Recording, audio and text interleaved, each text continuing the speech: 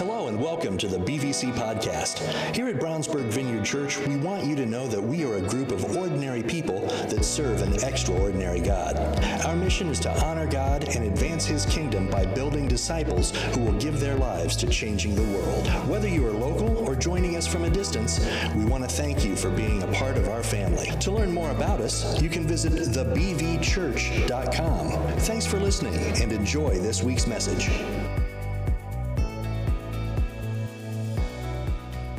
Ladies and gentlemen, go ahead and find your seat because we have a very special treat this morning.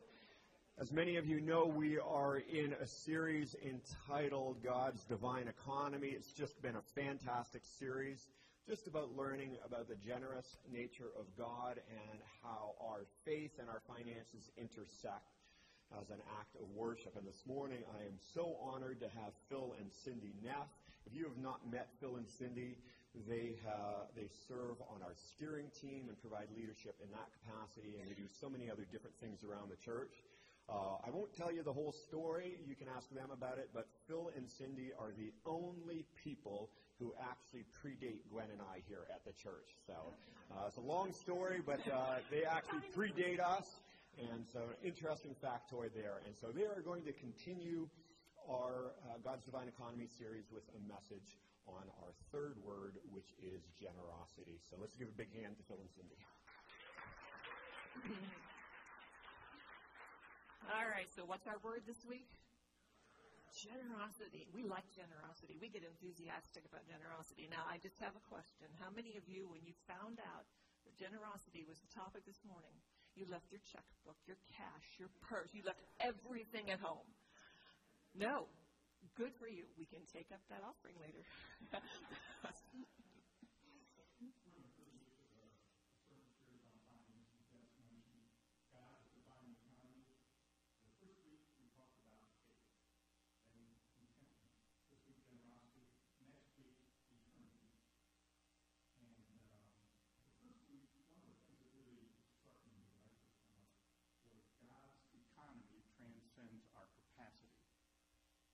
That is, God's ability to provide for us is more than our capacity to receive.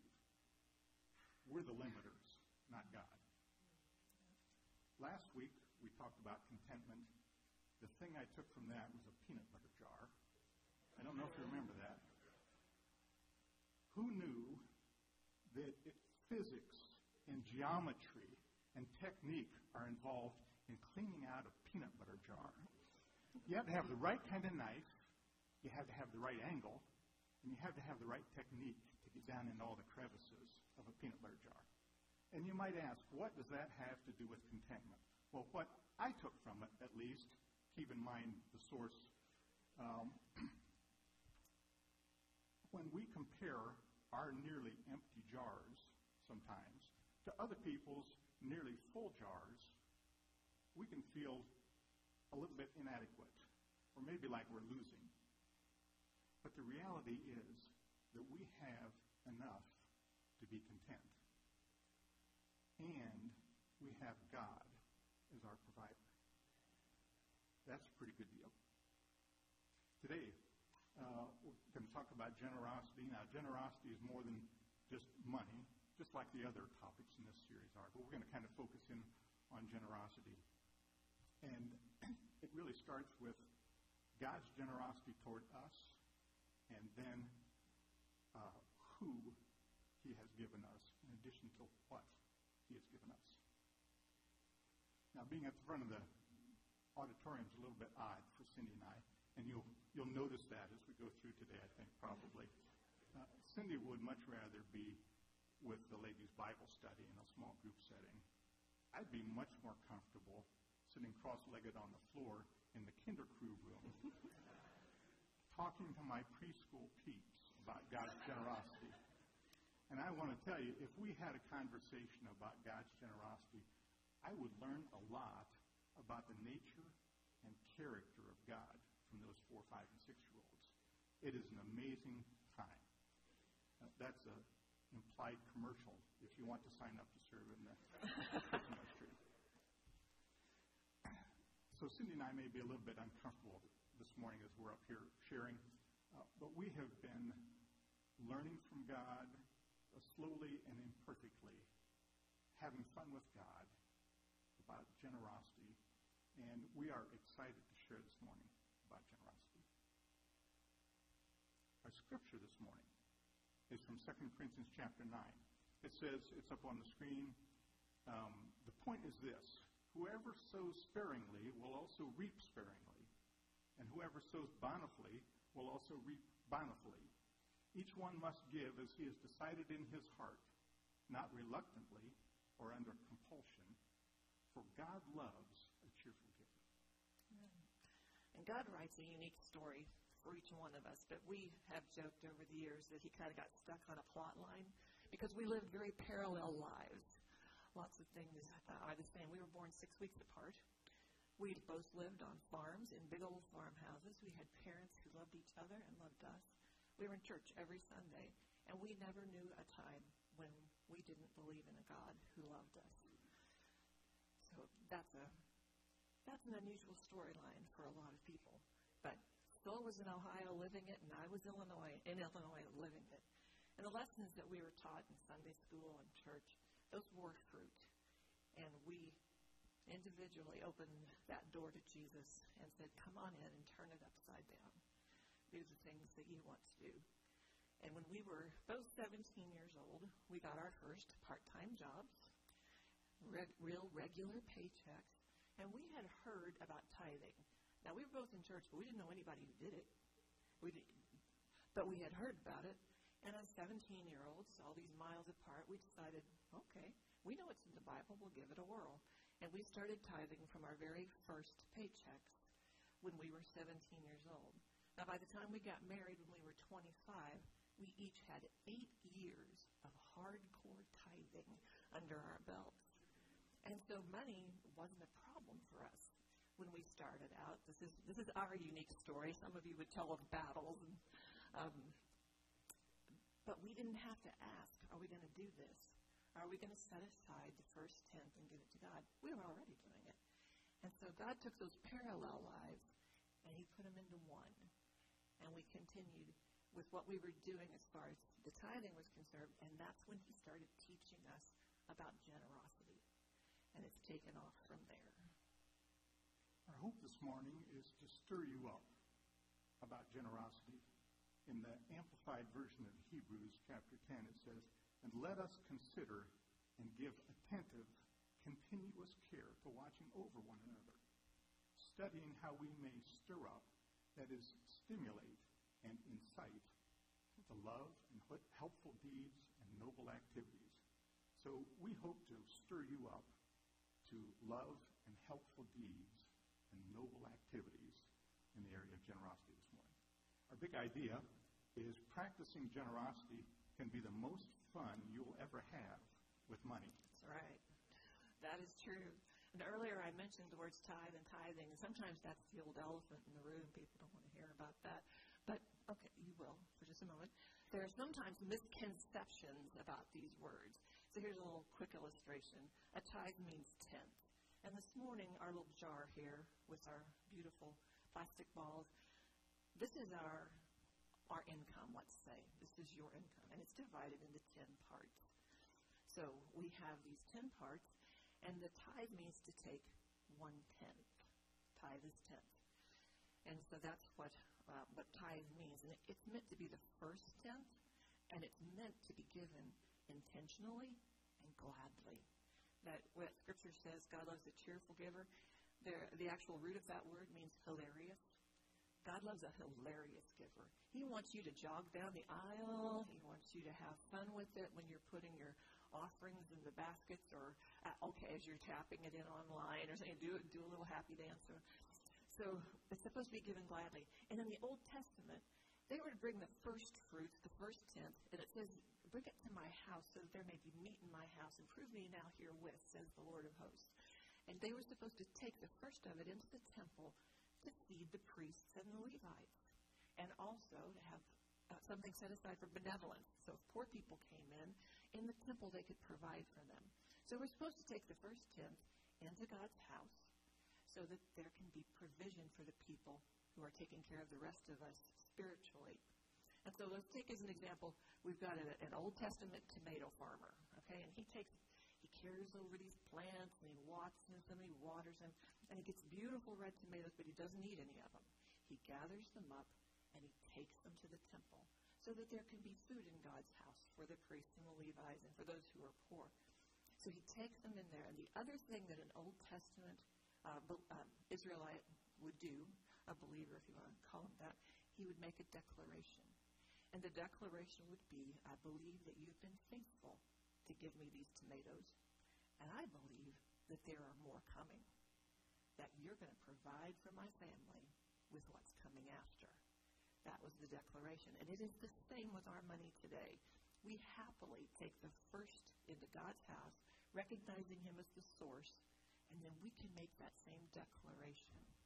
I believe that in your faithfulness, there's more coming. There is more coming for me, and there's more coming for me to give away.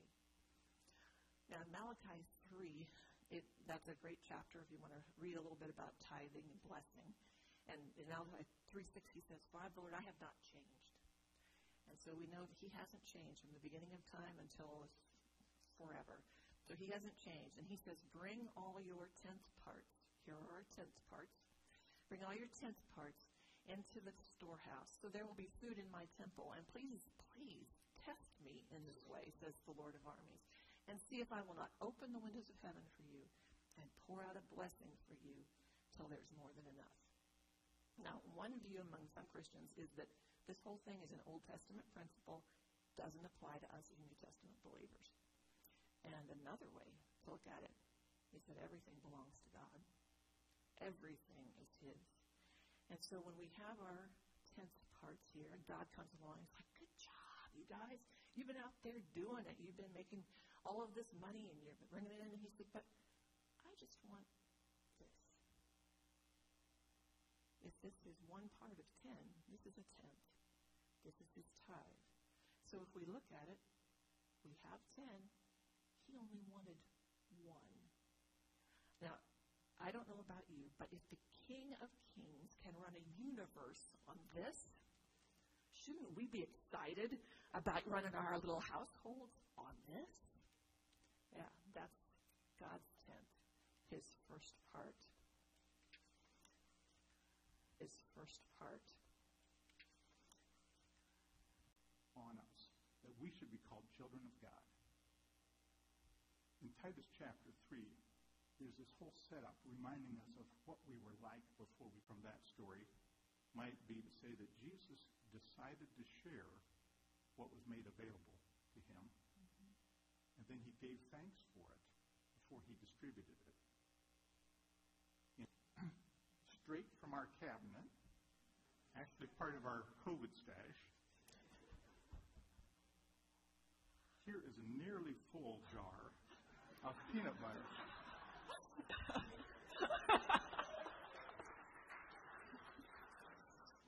And if you'll check, it's lightly used. It's almost all there. And if you check, you'll notice that the expiration date's only slightly past today. It was a little more fun to say that after you dipped your finger in and took a bite. So that's a generous helping of boy humor right there. Yeah. So there's a fast and a slow to generosity. And I looked up the word in a regular dictionary, not a Bible dictionary or Greek or Hebrew or any of that, just a regular one. And I just love what I found. The very first definition for generosity is to do more than is expected. To do more than is expected. And the second one was one word, kindness. So generosity is to do more than is expected and to do it with kindness. And we've all had that person that did something for us or gave us something, and they wanted to hold it over our heads for the rest of our lives. And there have been people who give, but it's not generous because they don't do it kindly. So we want to make sure that when we are in our mode of generosity and giving generously, that we do it with a great attitude, and we do it with kindness in our hearts, meant to really bless the person we're being generous to. So there's fast and slow. And fast generosity is being ready in an instant to respond to God. And he prompts us to give and share all the time. And we just want to be ready and ready to do it quickly. One thing that I really regret about society right now is that nobody carries cash.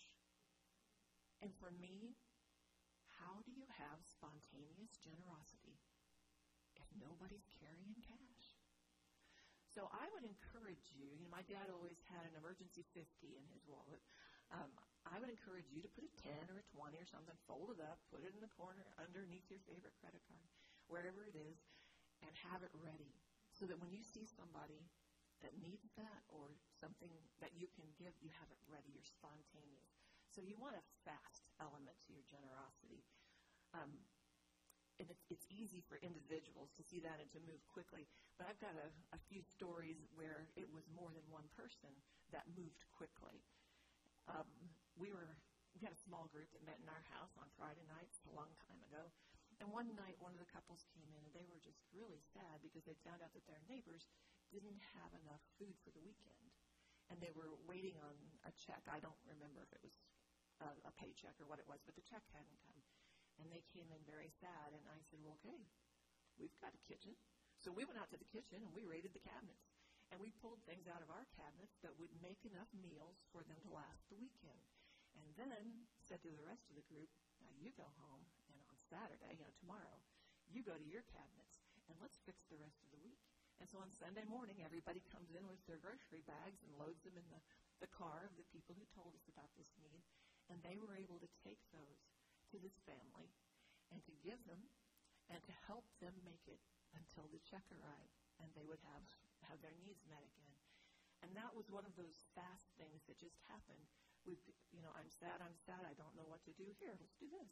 You'll have those sparks, those inspirations. Those are God nudges telling you, do this. You've got it. You've got what you need to meet needs. And sometimes we sell ourselves really short. And we think we don't have what someone else might need.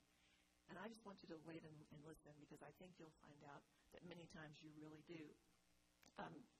One time we were in a church and there was a family who was part of the church and they had come from Africa and they had a problem with visas.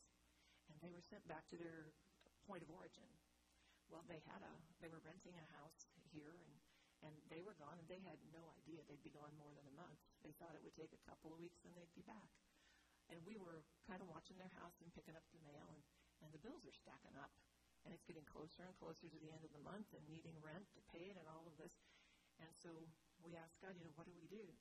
Well, we took the stack of unopened bills into church on a Sunday morning, just like now, and we stood up and said, who's going to pay the rent? And do you know, some families came together and like, we'll pay the rent. Here's the light bill. Nobody knows how much it is, but who wants the light bill? And we went through the whole stack of bills, and somebody stood and took each one and paid those bills. And our definition, go beyond what's expected, to do it kindly. The kindness that I see in this, there were several levels, but the biggest one is we didn't have a single person who asked them to repay that bill when they got back. It was given out of kindness for them. So when they came home, they still had their home. They had their lights on. They had their heat going. And their kids could go right back to school. And so that was a case where there was a lot of spontaneous generosity in a church. And then there's one that Dennis is going to love. Because back in the dinosaur days, I don't know if you remember the huge, huge satellite dishes that churches had and people had in their backyards. And churches had them because they were broadcasting satellite services across the United States. And if you were a small church, then you got to be a part of a really big service. And everybody, they had worship and the whole deal, and there was a message. And one night, the man giving the message was talking about pastors. And he was teaching what the Bible has to say about pastors and what a pastor's job is and how hard it is and how they often are not appreciated or paid the way they should be. Kind of sticks in your It does. It's just right there. And all of a sudden, in the middle of his message, he stops. And, remember, this man is talking to people across the United States. And he says, I want everybody to get out your wallet, get out your purse. So where I was anyway, we we were lemmings. I guess we went along. We did our wallets and our purses. And he said, now, you look in there and you find the biggest bill that you have. So that's what we did. And he said, now take it out and go give it to your pastor and tell him how much you love him. It was one of the most joyful, happy. People were laughing, and they were like pushing each other out of the way, trying to be the first one back there. And just everyone in the place took their biggest bill. And for some people, that was change. And for some people, it was a much bigger bill. But they took the best of what they had, and they went and they poured it all over the pastor and told him how much they loved him. And we just had a party right there in the middle of this service. And it wasn't just happening in Danville, Illinois. It was happening all over the United States. In churches, pastors were being appreciated, and they were being generously given the biggest and best of what their people had. You know what? We don't always give him the biggest and best of what we have, of ourselves. And we need to think about that and be sure that we're giving the biggest and the best. So fast generosity is a lot of fun. Yeah. Because it's spontaneous and you're kind of going with the flow. God says something to you, somebody else inspires you, and you just do it. Another kind of generosity is slow generosity, and it's kind of planned generosity. Tithing and planned giving are examples of slow generosity. I'm going to give a few examples of how Cindy and I approach the slow generosity. Not to say that you should do it the same way, but just to give you some concrete examples. We have a monthly budget for our expenses. If you don't have a budget, by the way, you should, but that's a different subject. In our monthly budget, we have our expenses listed, and we have 3 expense categories related to giving. We have the tithe, and we know that we're going to tithe each month. We also have a giving category. And it's not designated to any ministry or person or any. It's just giving. It's money that we've set aside beyond the tithe to give away during that month. And the third one then are missionaries and full-time Christian workers that we support monthly. And for those, we have gotten acquainted with them. We've asked God, should we donate to them?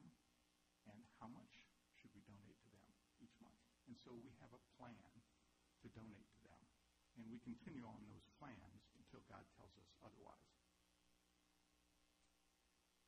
Here at Brownsburg Vineyard Church, we have a similar kind of plan for giving.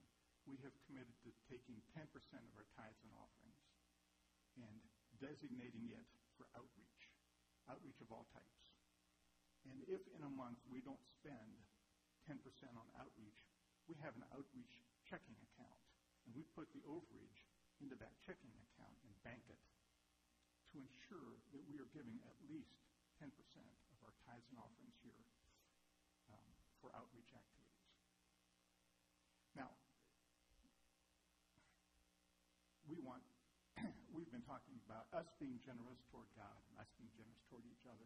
We want you to know that we want our church to be that way too. And so we want to model that as a church as well. Your planned giving will look different than our planned giving. God will speak to you differently about different people, about different ministries. It's between you and He. And it is a great opportunity. It's a fun thing to have God speak to your heart and say something very specific to you. And then you get to decide, especially when it's challenging, whether you're going to obey. But it is really a joy. The Bible verse that we've been talking about says, each one must give as he has decided in his heart. And that just means cooperating with God. And generosity is also progressive. You need to start where you are.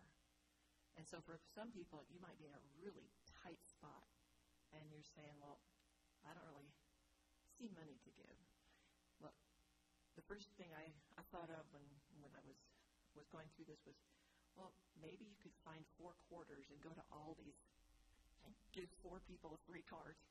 You know, there are ways when you're very tight that are fun and things that you can do, but also, Phil said earlier, generosity isn't just about money.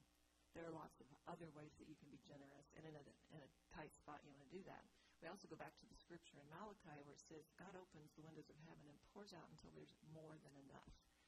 And we had one of those when we were very first married.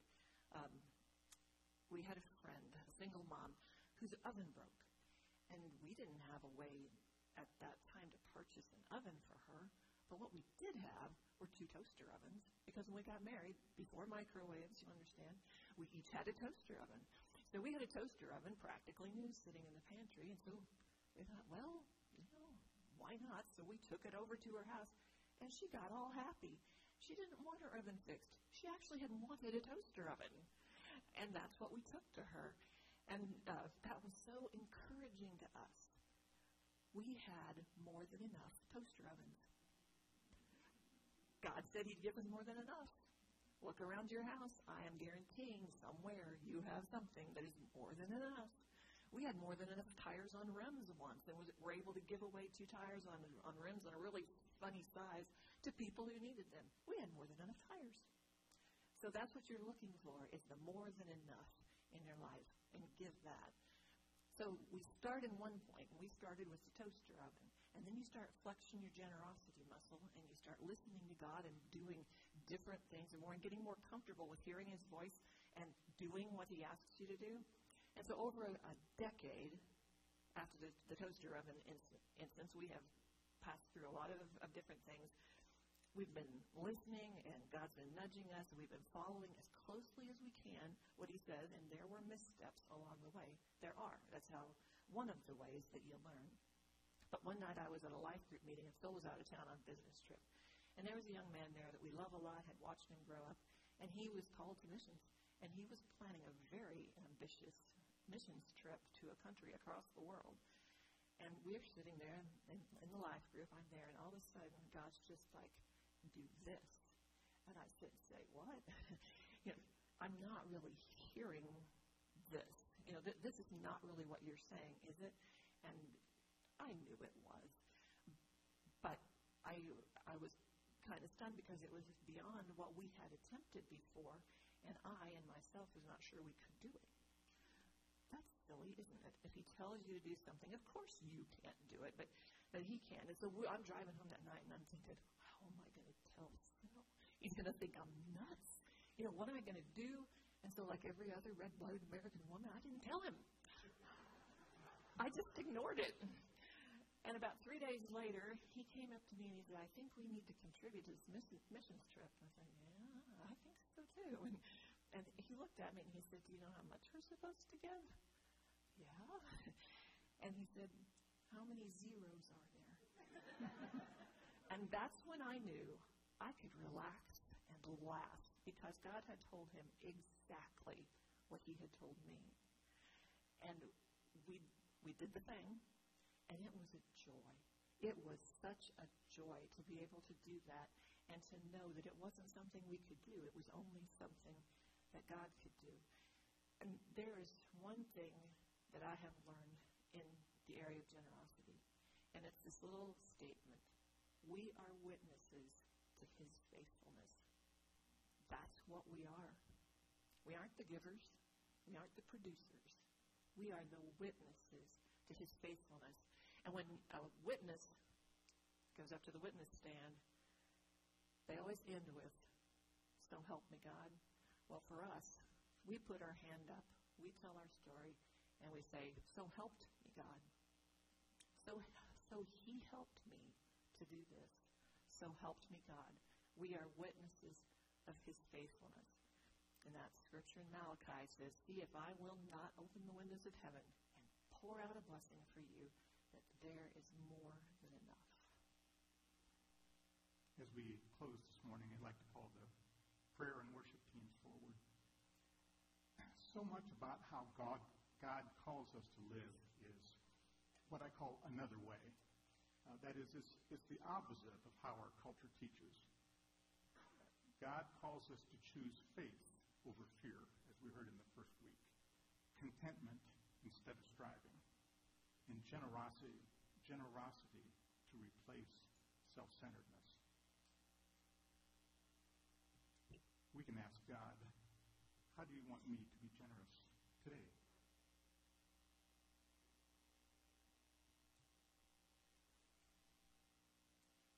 if you're willing, let's go ahead and stand. We are going to cheerfully declare what God has to say in 2 Corinthians 9:7 about the person who's willing to be generous. Go ahead and put it up on the screen. Yeah, so we're going to say it loud, say it strong. God loves, takes pleasure in, prizes above other things, is unwilling to abandon or do without, a cheerful, joyous, prompt to do it giver, whose heart is in his giving. Amen. We are going to go into our prayer, worship, and ministry and reflection time. And so we're going to call the prayer team to come forward now, bring lights down in the house. And so we've been challenged this morning with a message. But, of course, God's been doing all kinds of things in our midst during our time of worship. And you've had your own week and your own journey. So this is a time where we really set aside for us to respond to what God is doing in our life and what God is speaking. And so I would really encourage you. Phil and Cindy talked about the faithfulness and the generosity of God. And right now in this moment is where God really wants to demonstrate his faithfulness to us.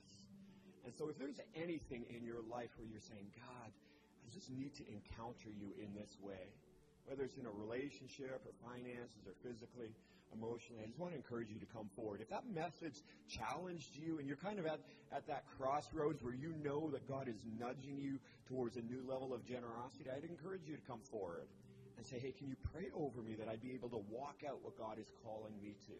If you have financial needs in your life, come forward. And this is a place where we stand with you and pray for the windows of heaven to open up in your life. So as the worship team leads us in this last song, I just encourage you to take some moment to reflect on what God's been saying to you, come forward and receive prayer and allow the Holy Spirit to do some work in each of our lives. So God, I thank you for Phil and Cindy for this message of generosity, and I thank you, God, that you have always been faithful to us. The hundreds and hundreds of stories that are represented in this room of how you faithfully and generously provided for us. And God, we just want to be your witnesses. And we want to model to others the generosity that you've shown to us. And so as we go into this time of reflection, Holy Spirit, stir within us the things that you want to do in our lives. And I pray we would respond by saying yes, by coming forward and receiving prayer and ministry. So we just take this time. Holy Spirit, work in our presence as we wait on you. Amen. Let's sing this song together and come forward for prayer.